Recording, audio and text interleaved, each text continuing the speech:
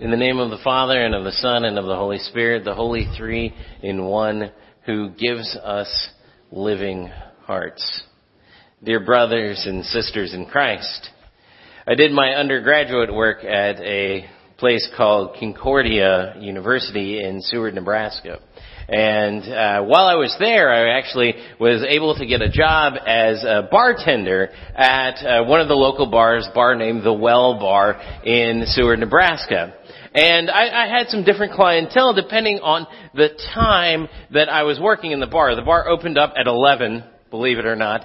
And actually for a little while we were open at 7 a.m. to 9 a.m. for the guys that were getting off the third shift at the factories nearby. But one particular time period was interesting to me, and that was the time period that went from about 4 p.m. to about 7 p.m. And that was the time that I had my sort of regulars who were, well, mostly retired farmers and people that were coming into town in order to socialize because they couldn't socialize anymore in the way that they used to because of their vocations. And so they would all come to the Well Bar, and they would all hang out with the people that they knew, and they were able to sort of have a fun time together. They didn't have something like we have here in Tallahassee. They didn't have the senior center. So if you think of this, I was kind of running the senior center. And one of the things that happened on a regular basis at the Well Bar during this period of time is, like a kindergartner who has a birthday, they would bring in snacks.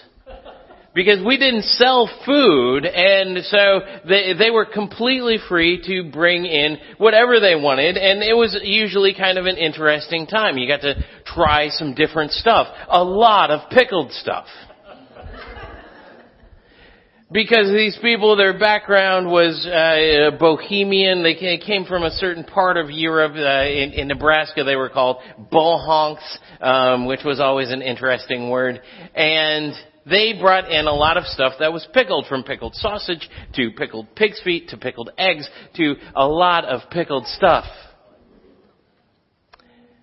But one particular day, a day that lives on in infamy in my mind, they brought in a particular pickled item. And that particular pickled item was pickled cow's heart. And they were very proud of this dish. And as they were with all of their dishes, you know, I was a beloved bartender who ran the senior center of Seward, and They brought me this piece of flesh that had been soaked in briny vinegar for I don't know how long. Probably don't want to know how long. And they said, "Hey, try this." And I looked at it and I went, "What is it?" They still hadn't let the cat out of the bag. I don't think they ever pickled that.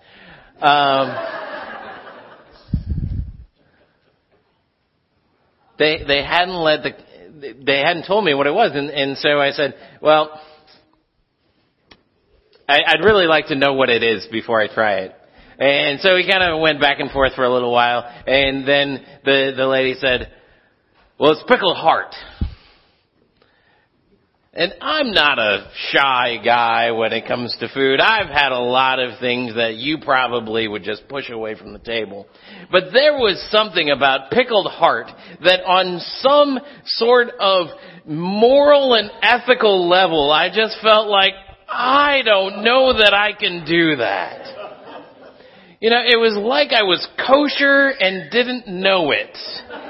There has to be some kind of, you know, something in Leviticus that tells me not to do this.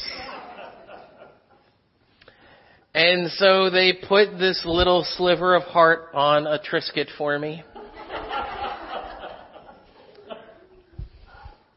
And it was one of those, maybe you've done this before, where you try to chew as fast as you can in order to get it down your gullet. And so, okay, I've tried heart. Thank you very much. It tasted vinegary.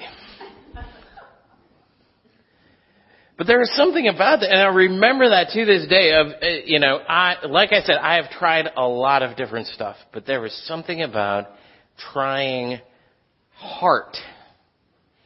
I was like, that's just wrong. And I think that there's a good reason for that, because I think that in our cultures, even beyond our Western cultures that are from Asia, cultures that are from Africa, the heart is an important organ. It's an important sort of metaphor for what it means to be alive. And so I think that that's what I was trying to overcome, was this sense of, gosh, the heart has meaning for me, and that meaning is one that I don't want to chew.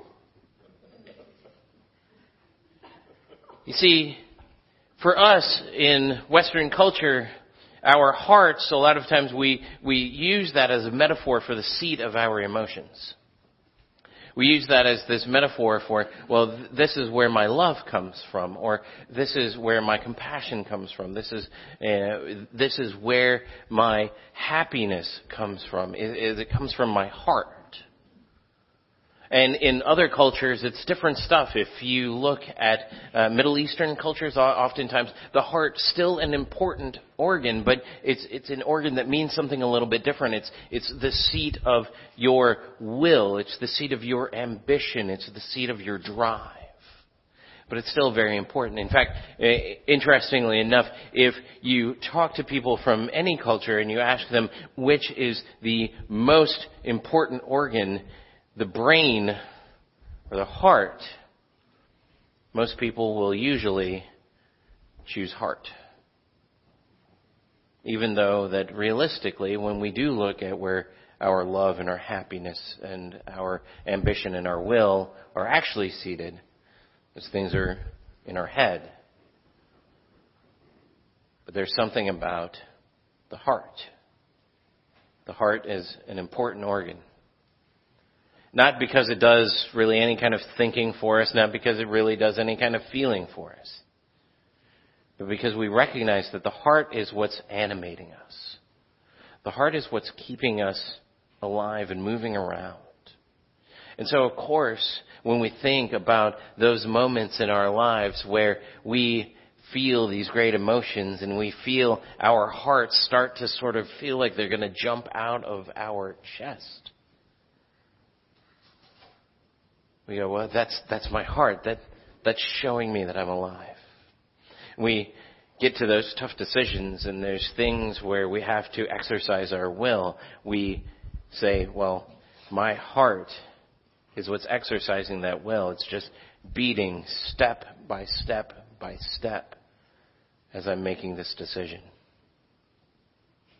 And so it's no surprise that at almost the very center of when Luther is designing his coat of arms, his symbol of what he believes about God and what he believes about himself, that at almost the center of that is a heart. The very center is the cross, but around the cross you have the heart. And the way that Luther explained that is he said that the heart, he mandated that the heart had to be a red heart. Because he said it has to show that the heart is alive, that the heart is beating. And that the reason that the heart is beating is because the cross has taken all of the death and pain into itself. And then it only leaves a beating, live heart. Not a grayish, vinegary, dead, pickled heart. But so often, our hearts do feel a little pickled. So often they feel like they have been brined in the salty tears from our eyes, brined in the hard work that we have done where we have not allowed God into our lives because I'm just too busy right now, God. Brined by all manner of other salty and sour things that we have allowed into our chests. So often we recognize that my heart feels kind of dead. Whether that means that it's on the side of your emotions or whether that means it's on the side of your will. You maybe have had those moments where it just feels like there's something not right there. Which is where the good news in these parables that Jesus tells comes in. These parables that Jesus tells all have the same basic understanding behind them. He tells these parables one over top of the other in order to get across the same idea. And the idea that he is trying to get across there is that Jesus goes fishing in the pickle jar.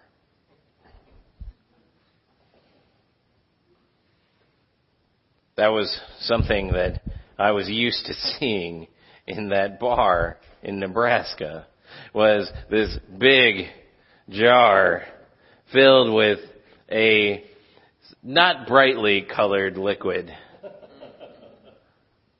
with stuff in it.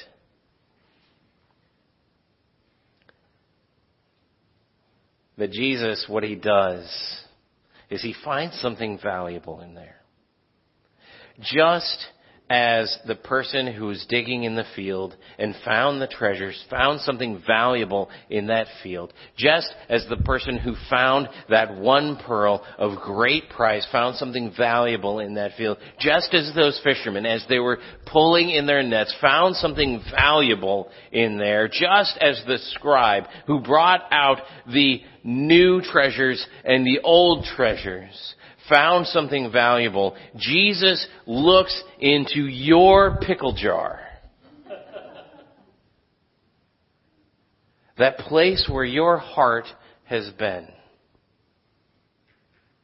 Immersed in the salt and the brine. And he says, there's something there that I want to make alive again. There's something there that is of such value that I am going to reach my hand into the midst of that and pull it out and make it alive. I'm going to remove it from the brine of sin. I'm going to remove it from the brine of this fallen world, and I am going to put that heart into a place where there is only life. And that place is the resurrection. That is the place that we're looking forward to, where our hearts are taken away from the pickle jar and are brought into new life. And so may this week, as you encounter the salt and the sour of living in this world, may you feel Jesus' hand reaching into that jar and finding something valuable. Your heart. May you feel him wrap his fingers around it in order to pull it out. Amen.